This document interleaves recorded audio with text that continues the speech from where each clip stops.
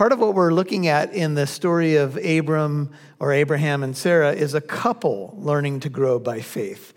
And marriages need to learn to depend on faith as well. It's not just a solo journey that you go through. We should probably, at this point, put Abraham and Sarah together. And we've seen in this married couple that sometimes what happens is one person's faith is stronger than another's. One person blows it and the other person seems to be solid, and then it flips around. And in this particular chapter, it'll flip around again. Now, you may not be married tonight, but that doesn't matter because we're doing faith together as a church as well. We're learning to encourage one another's faith, and all the more as we see the day drawing near. In fact, the book of Hebrews says one of the main reasons that we gather together is to encourage one another's faith. And I hope you see your participation as just that. That it's not just to come and listen. It's not just to come and have your individual faith challenged and stretched, although it is that. It is to be a tool in the hand of the master to be an encouragement to other people's faith. Would you pray with me? Father, as we come before you right now and look at Genesis 18 and this rich section, we want to pray, Lord, that you would stretch our faith. That can even be a dangerous prayer, Lord, we know, but we know that you are faithful, that what you do for our good and for your glory. And tonight, Lord, as we come before your word, there are so many areas of our lives that need stretching and new eyes and new faith. And I pray that you would breathe fresh faith into us tonight, into your people. Bless our time together. Point out to us wonderful things from your word, wonderful things about you and who you are. Take us on that faith journey, Lord, so that we can trust you more. We pray that in Jesus' mighty name. And all God's people said, amen. Is anything too difficult for the Lord? Well, as you go along in the journey of Christianity and life in general, you're going to find that faith is probably the singular most important thing in your life. But your faith is only as good as the object in which it is placed. If you have faith in the wrong thing, your faith is futile. It's meaningless. I did a memorial service for my aunt this week. My aunt passed away in her 80s. And I have a lot of great childhood memories of those days. And I was talking to one of the workers at the cemetery afterwards, and he told me that as the years have gone by, he's heard the perspective of many different faiths at the cemetery because he helps families walk through this.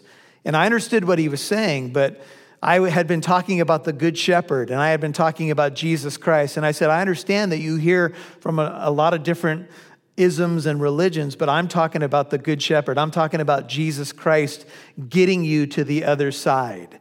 And I was trying to make a point to the man and trying to still be gracious to him, that Jesus claimed to be the singular way to God. He's the singular way to end up at the right destination.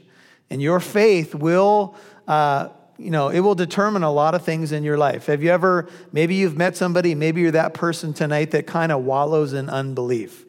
I've known some people over the years, and it seems like every time I see them, whether I see them every 5 years or 10 years, they stay stuck. Unbelief will keep you stuck. Now, I don't believe that faith in God is some leap into a dark chasm where you check your brain at the door and you just say, whatever, I just have to believe. I have to believe. Faith is not like pixie dust. Faith is not, I believe I can fly, that kind of thing. If I just imagine it hard enough, I believe it. No, faith is object-oriented. Your faith is in the God of the Bible. And the question is, do you believe that the God of the Bible is worth trusting? Do you believe he's worth trusting? Do you believe that anything is too difficult for him? In fact, I would say this to you, and I think we downplay the power of faith a lot of times, and I'm not talking about power in our own faith, but the power of our faith in God. I think we downplay that, and in fact, the Bible says that unbelief is no less than sin. In fact, the sin of unbelief is what will get all people one day condemned. If you won't believe, then you are going to be stuck. And you're going to end up under the judgment of God if you won't put your faith in Jesus Christ. Because what you're saying when you say, I don't believe, is you're saying that God is a liar. Think about it. God's given us 66 books. He entered into time and space in the person of Jesus Christ, in the very history in which we are embedded. And when we say, I won't believe you, I won't take you at your word, what are we saying? I don't believe you're trustworthy. I don't believe you're believable. I mean, there's some people in our world that I would say, be careful. Don't just jump out there and trust everybody. But the question that circles back around for all of us as believers is, will we trust in God? This is what, much of our lives is really about. Now, chapter 18 opens with these words, now the Lord, that is Yahweh, that means the existing one, Genesis 18, verse 1, appeared to him, that's to Abraham, by the oaks of Mamre while he was sitting at the tent door in the heat of the day. Now, chapter 18 opens up with this appearance of the Lord, and chapter 17 was an incredible chapter. It opened up with these words. Go back and look with me. Chapter 17, verse 1. Now, when Abram was 99 years old, the Lord appeared to Abram and said to him, I am El Shaddai, that's God Almighty. Walk before me and notice, be blameless. And I will establish my covenant between me and you, and I will multiply you exceedingly. And Abram fell on his face, and God talked with him, saying, as for me, behold, my covenant is with you, and you shall be a father of a multitude of nations. And God changed his name to Abraham, from Abram to Abraham, from Sarai to Sarah. And God is making these promises. And God even told Abraham in this chapter, this time next year, your wife, who I know is pretty old, is going to have a son. And his name will be Laughter, Isaac or Isaac. This is the promise that God made. Did Abraham share that promise with Sarai, now Sarah? It would appear that he did, but maybe she wasn't around for the direct interaction. But now the Lord appears again to Abraham, and it's not too far removed from the previous chapter. Why did God appear again? You look at verse 10. Chapter 18, he said, I will surely return to you at this time next year, and behold, Sarah, your wife, will have a son. And Sarah was listening at the tent door, which was behind him. I point out verse 10 just to let you know that this second appearance from 17 to 18 is probably within a few weeks of the appearance of chapter 17. And part of what God said in 17 was, Abraham, there's going to be a sign between me and you, and the sign will be, you remember, some of us walked out with a pained look on our face last week because it was all about circumcision. That's right. And Abraham obeyed God, and he took all the males of the household, even those who were servants in the house, and circumcised them all. And so the whole household obeyed God. And that's how chapter 17 pretty much ended. And now the Lord appeared again to Abraham. And notice it says, by the oaks of Mamre. That's where Abraham had made an altar earlier. If you look at Genesis 13, look at verse 18. Go back a few pages. Genesis 13, verse 18 says, then Abram moved his tent and came and dwelt by the oaks of Mamre, which are in Hebron. That's the location. And there, what did he do? He built an altar to the Lord. And the Lord is going to appear now by these oaks of Mamre, where Abraham lives, but also where he made an altar. Now, God can appear to us anywhere. He can speak to us anywhere. But have you noticed that places that are consecrated, like churches and special areas of life, look, you don't have to go into a church and pray. You can pray in your car. Just keep your eyes open. You guys all know that, right? You can pray anywhere, but it seems like when you consecrate a spot unto God, it seems like sometimes he'll visit you right there. And I told you in an earlier study that we have to, when our faith is waning or we've been sliding away from God, we've got to get back to those places where we can hear from the Lord. Sometimes that simply means turning down the volume in your life. For some people, that means returning to church. For some people, that means seriously returning to their Bible. Are you in one of those categories tonight? Well, that's what Abraham did. He returned to a place where an altar was set up in his life, and God visited him there later on. And notice in Genesis 18:1, if you go back there, it was the Lord. This is not Adonai here, 18:1. This is Yahweh, and it means he is the existing one. And he appeared to him by the oaks of Mamre while he's sitting at the tent door in the heat of the day. The workers who worked in the agrarian age would work in the early morning hours. In the heat of the day, sometimes they would take a nap. And since Abraham's a pretty old dude right now, he's like 99 years old, he was probably napping, I would imagine, by the tent door. How many of you enjoy a good nap in the middle of the day? All right. When you're a little kid, it's the last thing you want to do. When you get older, it's the only thing you want to do. But anyway, that's another story. And so the Lord appears to Abraham. Now you're going to note here that the Lord is going to appear in human form. He's going to appear with two others. And the question is, when the Lord appears, when the Bible says something like this, what's going on? Because this is way before the Lord took on human form in the incarnation. This is way before he was born on that Bethlehem night. So what's going on here? There's a key verse I want to point out to you. It's found in John 1. If you go there, John chapter 1. John 1 is a great chapter to study the deity of Jesus Christ. In the beginning was the Word was with God, and the Word was God. And the Word, 1:14, became flesh and dwelt among us, and we beheld his glory. Notice, John 1:14, the glory is of the only begotten from the Father, full of grace and truth. Now, those verses are well known, but skip down to verse 18, and this is one that you should put in this same category. No man has seen God at any time. John 1:18. The only begotten God who is in the bosom of the Father has, what's your Bible say? Explained him. That word could be rendered, has made him known. Jesus, John 1:18, go back to Genesis, is the explanation of God.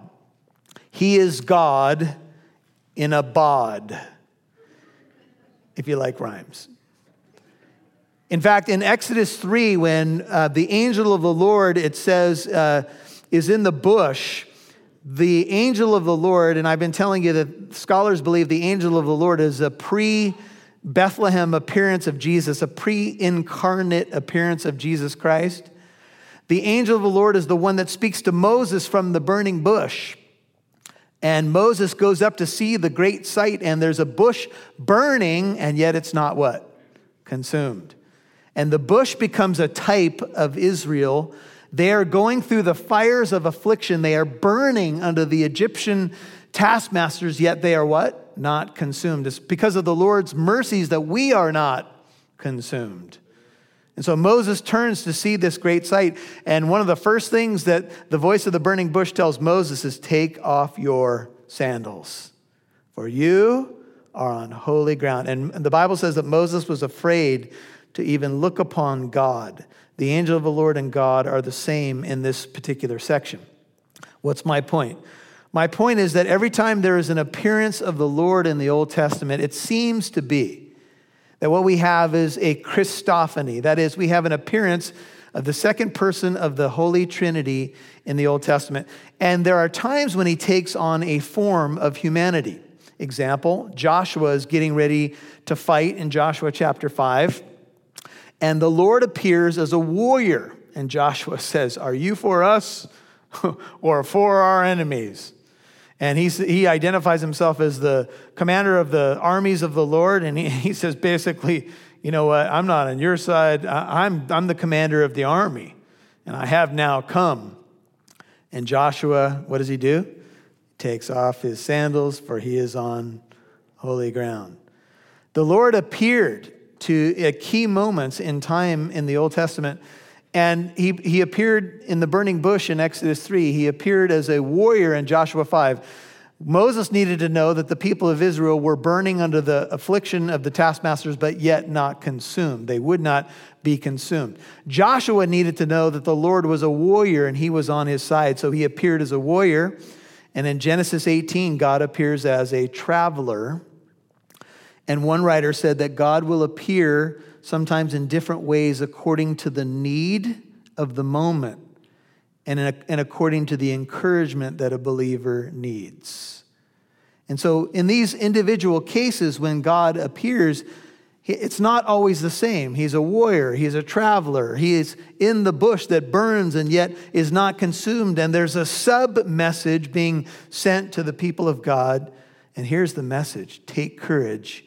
The existing one will be what you need him to be for you. Do you believe that? Is anything too difficult for the Lord? That's the question that continues to emerge in the Bible and in our own hearts. The question, will we take God at his word? And so the Lord appears. Look at Genesis 18, verse 2. And when Abraham, lifted up his eyes and looked, behold, 3 men were standing opposite him. And when he saw them, he ran from the tent door to meet them. Now remember, this dude's 99 and he's running. I can barely run at 50. Not only did he run, he bowed down. Here's the word shakah in Hebrew. This is the usual Hebrew word for worship. He ran and he bowed himself to the earth. He bowed down before these 3 men. I lifted my eyes up to the mountains. Where does my help come from? My help comes from the Lord, the maker of heaven and earth. Now, I wonder, and maybe you're wondering this too, why the back-to-back appearances so close together? Do you think that because maybe what was going on is that in this tent there remained some unbelief? Maybe there was some, intense fellowship, as some of us like to put it, in the marriage going on. You're going to have a son. How is that going to happen? I don't know. But that's what he said. Are you going to believe about it now?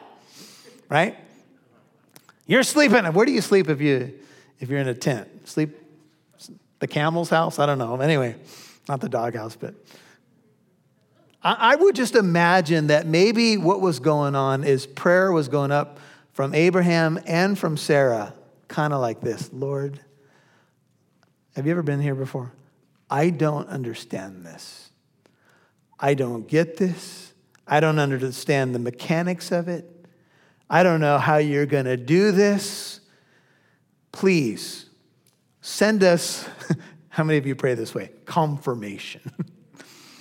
Send me some assurance that indeed this is what I'm supposed to do. I've had some moments in my own pastoral career where I felt like I prayed about something and then the Lord gave it to me and then I was like, Lord, I don't think that's you. I had chili last night. I don't know. I'm gonna double check. I'm gonna fleece this, right? Are you sure that's what you want me to say? Right? And there's been times when the Lord just kind of, and then I'm not even looking for assurance. I say I want it. I want assurance for a way out. And can I get a witness?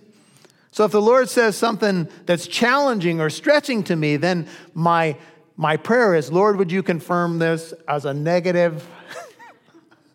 It's really what I'm looking for here. So are we truly praying about it, or are we just kind of trying to direct God?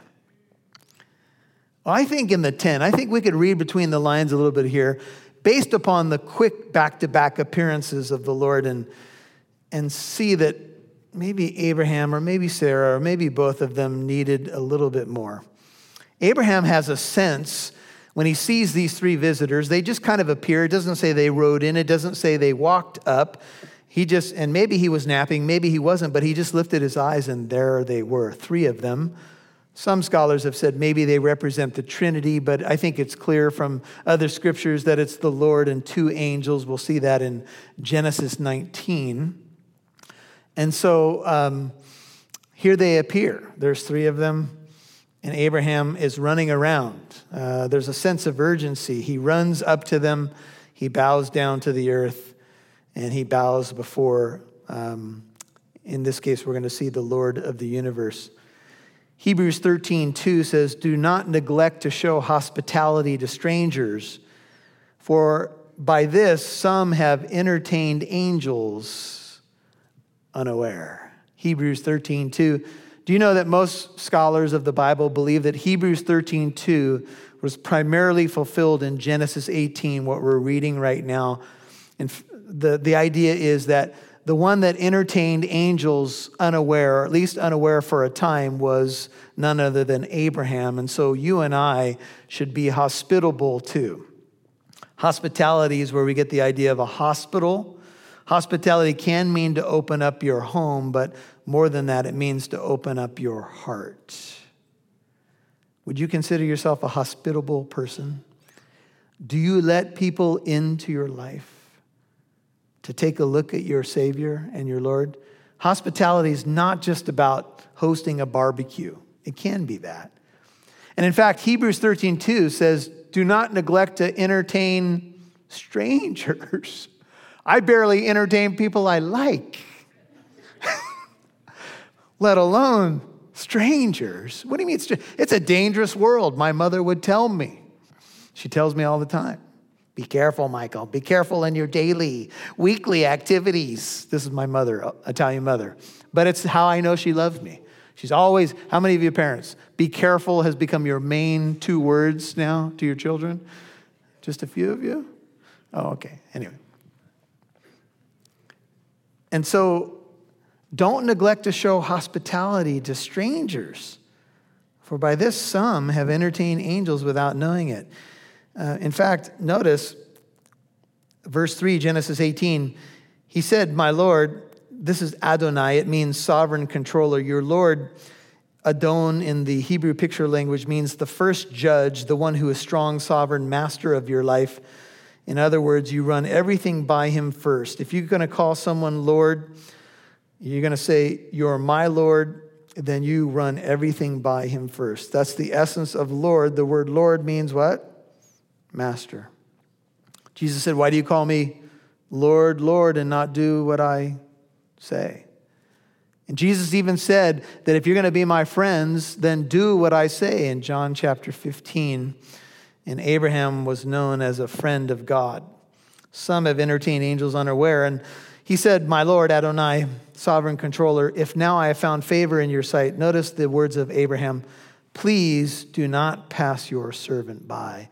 You are my Lord. Look at verse 3. I am your servant.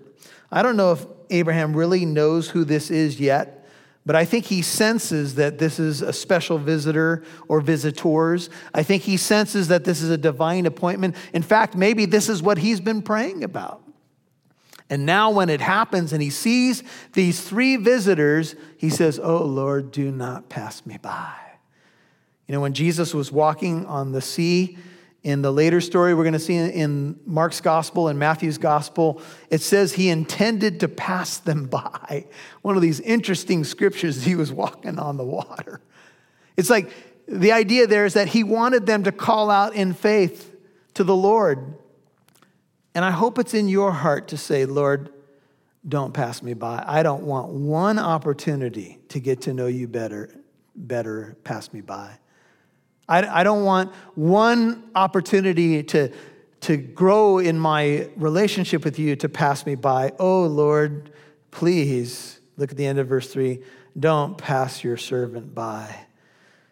Here I am, Lord, Isaiah says, what? Send me. I hope that's in your prayer. I hope that's what you believe.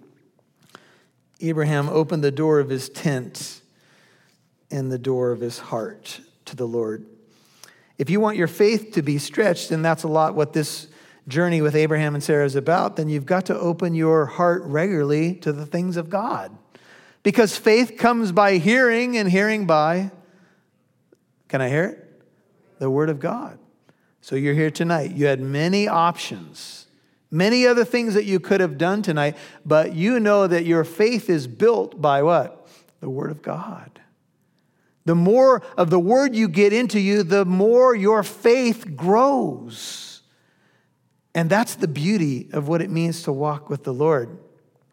And so Abraham said, don't pass me by, Lord. I want to know you. In fact, Abraham in 3 places in the Bible, write it down, James 2:23, 2 Chronicles 20, verse 7, and Isaiah 41:8, he is called the friend of God. Why is Abraham called God's friend? What does the term friend mean to you? Do you have close friends? Do you have someone who knows you well enough where your heart is opened up to them? Do you have someone that you could go to? And you may say, I don't feel like I have a friend in the world. Oh, but what a friend you have in Jesus. There's no other friend like him. There's no other friend that says, call me with all of your problems. I want to hear them 24/7. I have some good friends, but I know if I did that too much with those friends, They might not want me to call as often.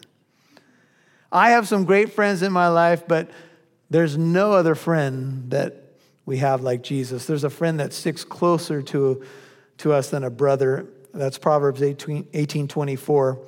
There's an old song, you might remember it, some of you. There's not a friend like the lowly Jesus. No, not one. Remember that song? There's nothing that compares to knowing him. What made Abraham a friend of God? I think that he spent time with God. How can you call somebody your friend if you don't spend any time with them? A lot of us have what we might call surface friendships. I think a lot of guys are famous for this. We have surface friendships. I heard the story, a comedian's telling the story of a guy who tells his wife he wants to play golf with a friend of his, and the wife is aware that his friend and the spouse are having some marital problems. So she says, okay, honey, go ahead and go golfing with Joe, because that'll be wonderful if you spend some time with him. I know that they're going through some tough times. And so he goes out, plays golf for 4 or 5 hours, comes home, and the wife says, well, how is Joe and so doing? And the husband goes, I don't know. What do you mean you don't know? You just spent 4 to 5 hours with him. What did you talk about? Golf. The extent of our conversation in golf is pretty much this. Nice ball. Or if you're playing golf with our group, it's, oh. And then you pray that there's no crashing noises. We had a funny moment on the golf course. I always throw Pastor John under the bus, but since he's not here, I'll tell you. We're in a tournament, and we were on the tee box, and there were houses off to our right, and Pastor John was on the tee. And Pastor John's a pretty consistent golfer, but so he's on the tee, and he shanked a shot, and it hit a wrought iron fence by this house, and it went, and the ball came right back to Pastor John's feet. And it was so awesome, because right behind the wrought iron fence was a sliding glass window, and the Lord had mercy on Pastor John, because it would have cost $200. The ball came right back to the feet of Pastor John. And then he used another line that is famous in our golf game, and it's called mulligan. So anyway, you get to do do-overs in golf and even in life. Abraham was called a friend of God. Turn to Isaiah 41 for a second. So pass up the Psalms and Proverbs. Isaiah 41. This is the one that, regarding his friendship with God, is expounded upon. Isaiah 41. Look at verse 8. Isaiah 41:8 says these words. But you, Israel, my servant, Jacob, whom I have chosen, Isaiah 41:8, descendant of Abraham, what's your Bible say? My friend. Is it possible for us to claim friendship with God? I think theologically, some of us wrestle a little bit with this. Is this just too loose of a term? Is this too,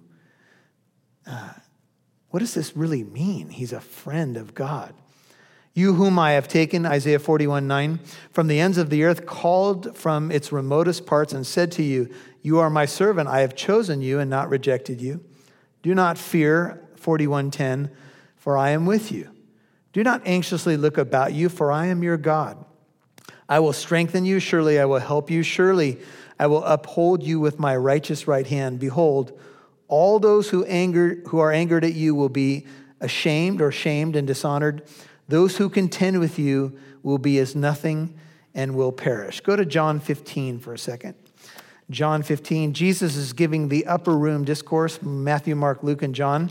He's getting ready to die on the cross the next day, trying to teach a lot of things to the apostles, open their ears to what their lives are to be about. John 15, look at verse 11. John 15:11. These things I have spoken to you, that my joy may be in you and that your joy may be made full. This is my commandment, John 15:12, that you love one another just as I have loved you. Greater love has no one than this, that one laid down his life for his what? For his friends. And you are my friends if you do what I command you. No longer do I call you slaves or servants, for the slave does not know what his master is doing, but I have called you friends, for All things that I have heard from my Father, I have made known to you. You did not choose me, but I chose you and appointed you that you should go and bear fruit and that your fruit should remain, that whatever you ask of the Father in my name, he may give it to you. This I command you, that you love one another. Friends know friends well enough to know what they're up to. Go back to Genesis. We should not be blind to God's purposes and plans. Obedience should define our lives. When you have a good friend doesn't expect you to be perfect. Abraham was not perfect, but he was consistent. The Bible tells us, above all, fervently love one another, for love, what does it do? It covers what? A multitude of sins. Do you have a best friend? What makes that friend a best friend? Best buddy? It's that that person's been there for you. It's that that person knows you and loves you and has loved you consistently over the years despite what they know about you. Because if you let someone into your life enough to call a good friend, then they know you. They know your faults and your weaknesses and still what? Still love you. Now, don't flip it around. There's no faults and weaknesses in God. We know that. But Abraham knew God well enough to where God's testimony of Abraham was, Abraham is my friend. He knows me. He follows me. He obeys me. He's got an idea of what I'm up to in the world. This is the stuff of relationship. When I was doing my aunt's service, and I've done this many times at memorial services and funerals, I shared Psalm 23. And Psalm 23 opens, "The Lord is my shepherd." And I tell people over and over again, and I've said it to you before, you can claim the rest of the promises in that psalm if you can say, "The Lord is my shepherd." Shepherd-sheep imagery is all over the Bible. And a shepherd does what? He leads and cares for the sheep. And the sheep are supposed to what? Follow him. And we know sheep are prone to wander. In fact, one of the things that a shepherd has is he has a rod. And he uses the rod to part the fleece of the sheep to look for insects and that kind of thing. And they pass under the rod. But sometimes he uses the rod for correction. And if a group of sheep are wandering off, he's so well trained with the rod. And it's almost like a guy who's good with a boomerang. He could throw that rod and it'll hit a rock right next to a sheep's head and turn the whole group of them around to come back to him. My grandmother used to do this with anything that was within the vicinity when I was fighting with my sister. Here's how it usually went. We'd be watching television and I'd be poking at my say, "Leave me, don't touch me." And my grandmother would take a shoe, sometimes the TV guide, and we'd get paper cuts on the side of our head. And then she'd take a shoe and boom, "I told you to stop." And the shoe would just magically come back to Grandma and she'd go and put it right back in her holster. It was just amazing. "Stop it up." She had special Italian grandma powers, bordered on miraculous.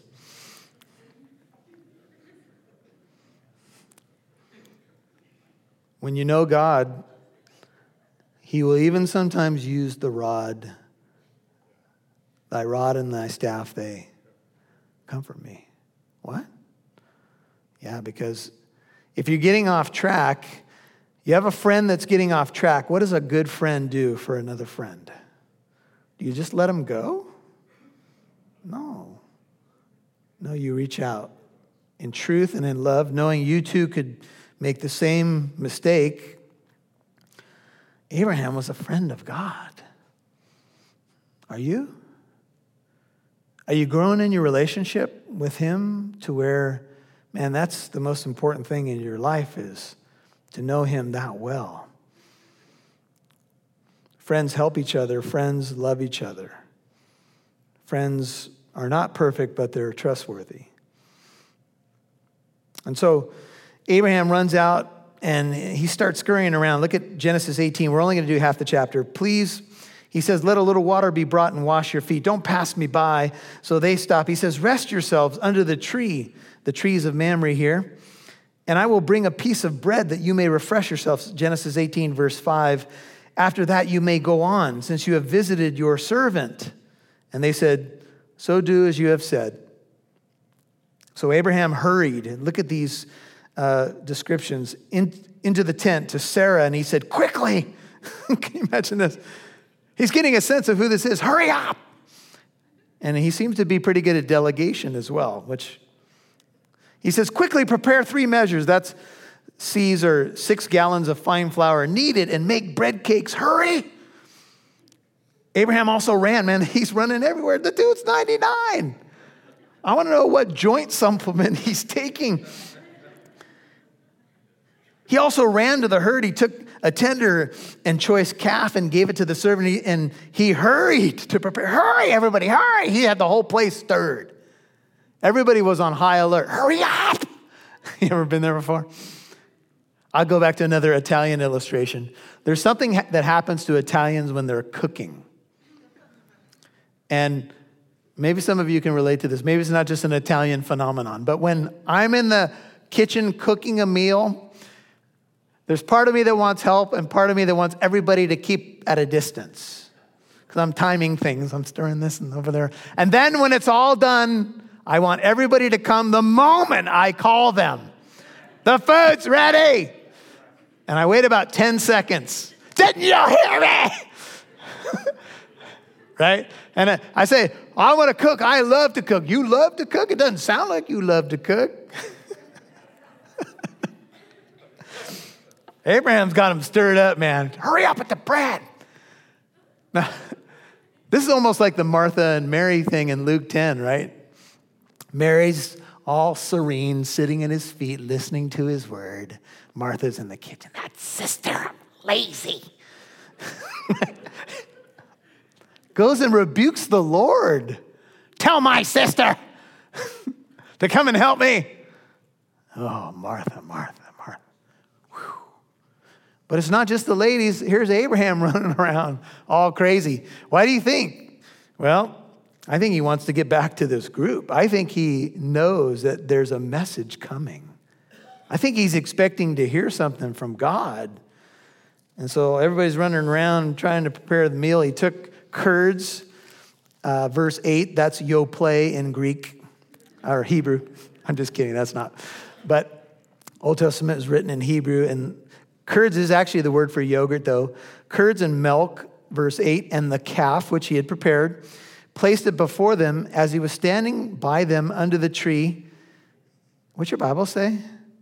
As they ate. Oh, wait a minute now. If this is 2 angels and the Lord, do you mean to tell me that they ate the food? Yeah, that's what I'm telling you. That's what the Bible says. And I believe in the New Jerusalem, we're going to eat. Praise God. And I'm talking about eating. And I believe since we have new resurrected bodies, it is quite possible that we will no longer have to worry about the bubble. Everybody know what I'm talking about? This is hope. Okay, I don't have a Bible verse I can turn you to, but anyway, there it is. They ate, and Abraham doesn't seem to be joining them. He's kind of just watching, like checking out what's going on here. Do you know that studying on this is the only place before Jesus becomes human in the New Testament, the only place that I know of in the Old Testament where God eats a meal with an individual. The only place. There's a couple other places where something's prepared, but it becomes like a burnt offering. But this is the only place where he actually physically eats. And if Abraham has a notion that this is the Lord, I wonder how closely he's watching. I wonder if he's worried. Like, I hope he likes it. Got one shot at this man. Is it good? I'll taste it real quick. And so the Lord and the angels are eating the food. After Jesus resurrected from the dead in Luke 24, he appeared to the guys on the road to Emmaus, and he said, "Have you got anything to eat?" And they gave him a piece of broiled fish, and the Bible says he ate it in their presence, in his resurrection body. Yeah. And the Bible says that his resurrection body is a prototype of what we're going to get, will be made like unto him. So that seems to imply that we will get to eat. Oh, I'm so happy about that. The angels are here. Angels are going to be involved in the second coming of Christ, Matthew 13, Matthew 24. Angels help execute God's judgment. They're reapers in the end times. In fact, Luke 16:22, Jesus said even angels are involved at a believer's death. The angels carried him away to Abraham's bosom.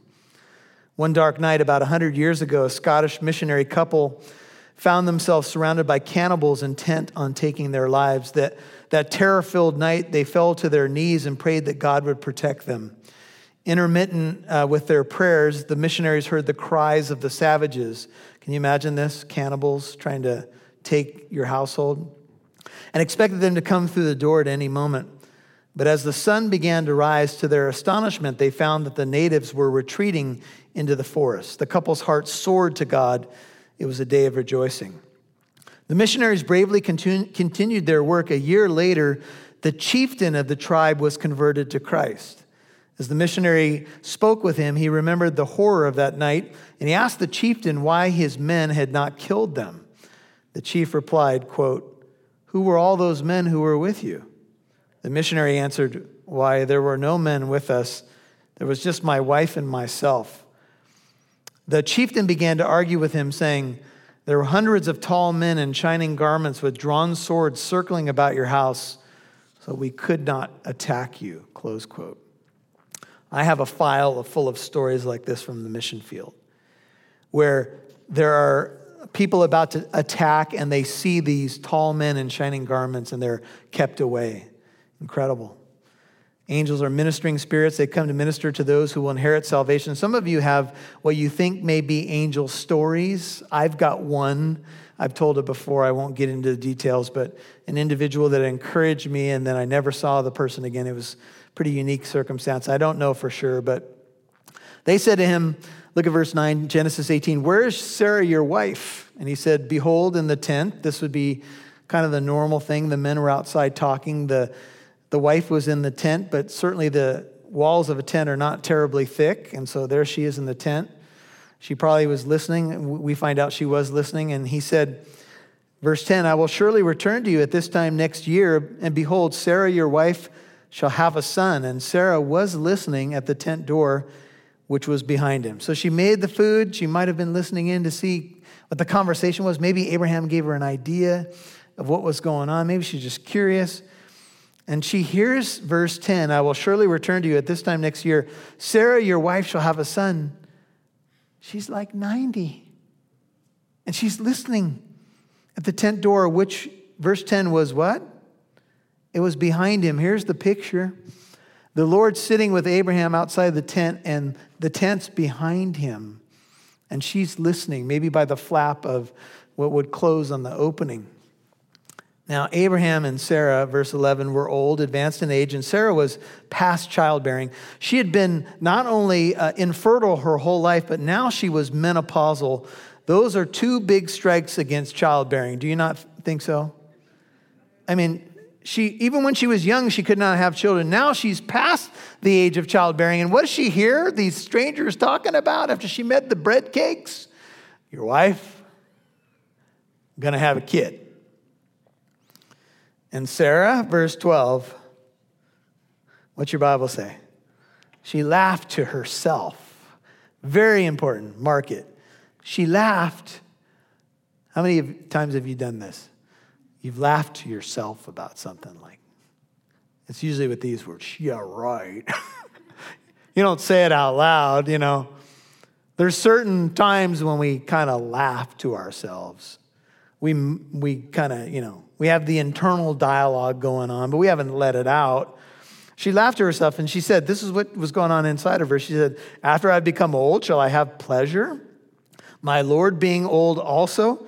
Me and Abraham, man, we're old. That time is past. But this is an internal dialogue that's going on in her mind. We all know that we have different kind of laughs. Some laughter is just lighthearted. Some is scornful. Some is insulting.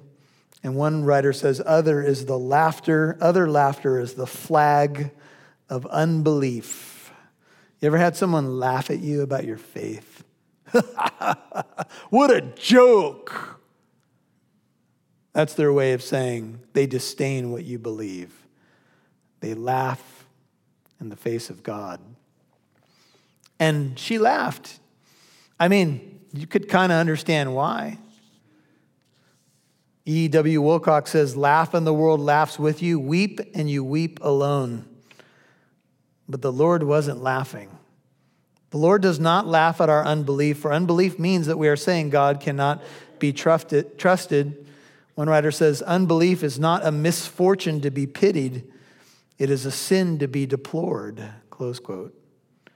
Its sinfulness lies in the fact that it contradicts God's word and attributes falsehood to him. And the Lord said to Abraham, I don't know why he addresses Abraham here, but notice this, look at this, husbands. Why did Sarah laugh? He asked Abraham that. How would you respond? I don't think Abraham heard her because she laughed where? Inside of herself. So I don't think Abraham heard what was going on. And the Lord said, your wife's in there laughing. No response from Abraham. But what she's saying is, shall I indeed bear a child when I am so old? Now, Abraham is being addressed by the Lord, but Sarah's listening, so this is for her. And the Lord says, look at verse 14, is anything too difficult? The Hebrew word could be translated too wonderful or too surpassing or too incredible for the Lord. At the appointed time, I will return to you at this time next year, and Sarah shall have a son. You see, he's talking to Abraham, but he's talking to Abraham or through Abraham to Sarah, who's listening behind the tent, which isn't much of a wall, and he's asking a question. Do you believe? And the question is not just for Sarah. The question is for you and me. This is a scripture you ought to highlight.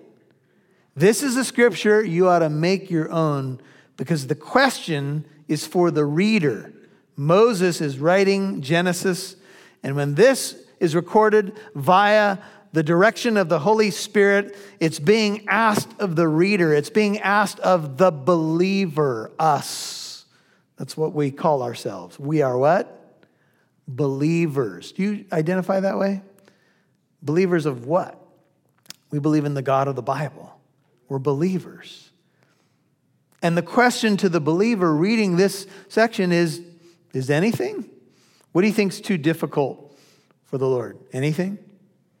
Like the skeptic who says, all right, Christian, if God's so powerful, can he make a rock so big that he can't lift it? That's about the best they got, right? Answer that one. Have you noticed that there's a lot of so-called atheists mad at a God they say does not exist? That's like being mad at unicorns. Unicorns really make me angry. In fact, I go on unicorn websites. I'm an anti-unicorn person. In fact, I've written 10 books. I'm an unicorn believer. What in the world's going on with this anger? You don't get angry at things that you don't believe exist. You don't blame them for stuff. You know, I think that unicorn is to blame for my current situation. What's that? I can't get a job. My car's not running good. Unicorns! What?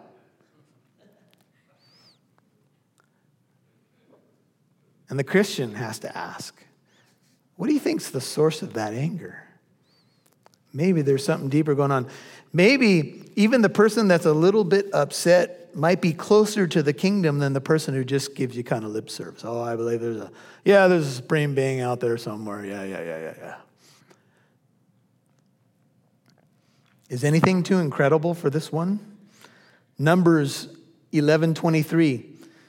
Is the Lord's power limited? Jeremiah 32:27. Is anything too difficult or wonderful for me? And so Mary is told that she's going to have the Christ child. And Mary, she says, how can this be? I'm a virgin. And the dialogue ends this way. For nothing will be impossible with God. Nothing. Nothing is incredible for those in covenantal fellowship with the Lord, because nothing is too wonderful, too marvelous, too difficult for him. And so here's the final verse for tonight. So she's listening. She knows she's caught.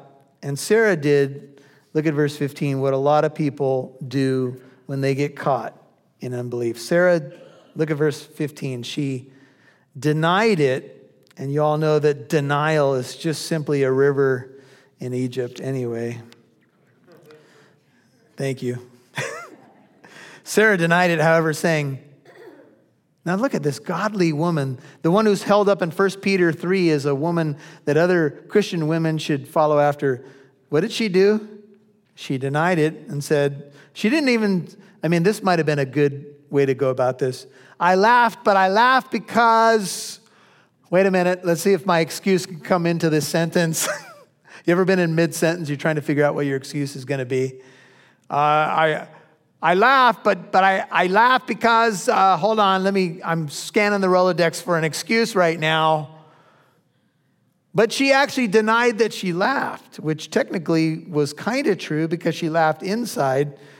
And she said, I didn't laugh, for most of our denials come because we're afraid. And the Lord said, no, but you did laugh. You did laugh. You could call this a mild rebuke. And God is going to get the last laugh. He always does. Isaac's name, ironically, means laughter. And I want you to flip ahead, chapter 21, look at verse 6. 21:6, and we're done. This is when it happens. She has the child. Go to 5. Now, Abraham, 21:5, was 100 years old when his son Isaac was born to him. And Sarah said, 21:6, God has made what? Laughter for me. Literally, Isaac's name means he laughs. Everyone who hears will laugh with me. And she said, who would have said to Abraham that Sarah would nurse children, yet I have borne him a son in his old age? She said, I didn't laugh. God says, yes, you did laugh. She kind of quieted down. Then she had the child. She's nursing the child. And she said, God has made me laugh. He has made me glad. He has made me glad. How's the song go? I will exalt because he has made me glad. That's what God did. You know, God, he could have said, oh, you laughed? Okay, guess what? No Isaac. That's not God. Aren't you glad that's not God? Aren't you glad for all the times we've doubted and maybe even laughed inside at something that God didn't say, okay, out of the kingdom, zap, boom, gone. Don't trust me? Okay. But he doesn't operate that way. He brings the promise to pass. Would you bow your heart with me? Now to him who is able to do exceedingly abundantly beyond what we can ask or imagine, what we can ask or think, according to the power that works within us. To him be the glory in the church and in Christ Jesus to all generations forever and ever. Amen. Father, thank you so much that you are able to do miracles in our lives. You've already done them. The new birth is a miracle. Being born again of the Holy Spirit is a miracle. And it brings joy and laughter to our lives, the best kind of joy. Thank you, Lord, that you have made us glad, that we can say even that we are a friend of God. We know you and you know us. And it's so good to be in the kingdom, to be adopted children of the Most High God.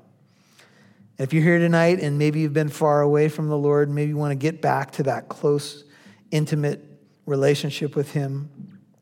Maybe you're not a Christian tonight. Just cry out to him right now. Something like this: Jesus, save me. Pray it right now if it's you. Jesus, I commit my life to you. I believe you died on the cross to save me. Thank you, Lord. I believe you rose from the dead to defeat death and justify me. I believe, Lord. I turn from my unbelief. Maybe you're a Christian and you've been backslidden. I turn from my lack of faith, Lord. Cleanse me of that. Make me a person who trusts you more. Continue to stretch my faith and mold me into the person that you want me to be, more like Jesus. Thank you, Lord, for your grace and mercy when we fall short. Thank you that this couple has given us encouragement that you don't have to be perfect to be counted among those who are great in faith. And we just pray that you'll bless and strengthen the faith of each person here tonight. In Jesus' name we pray. Amen. Would you stand?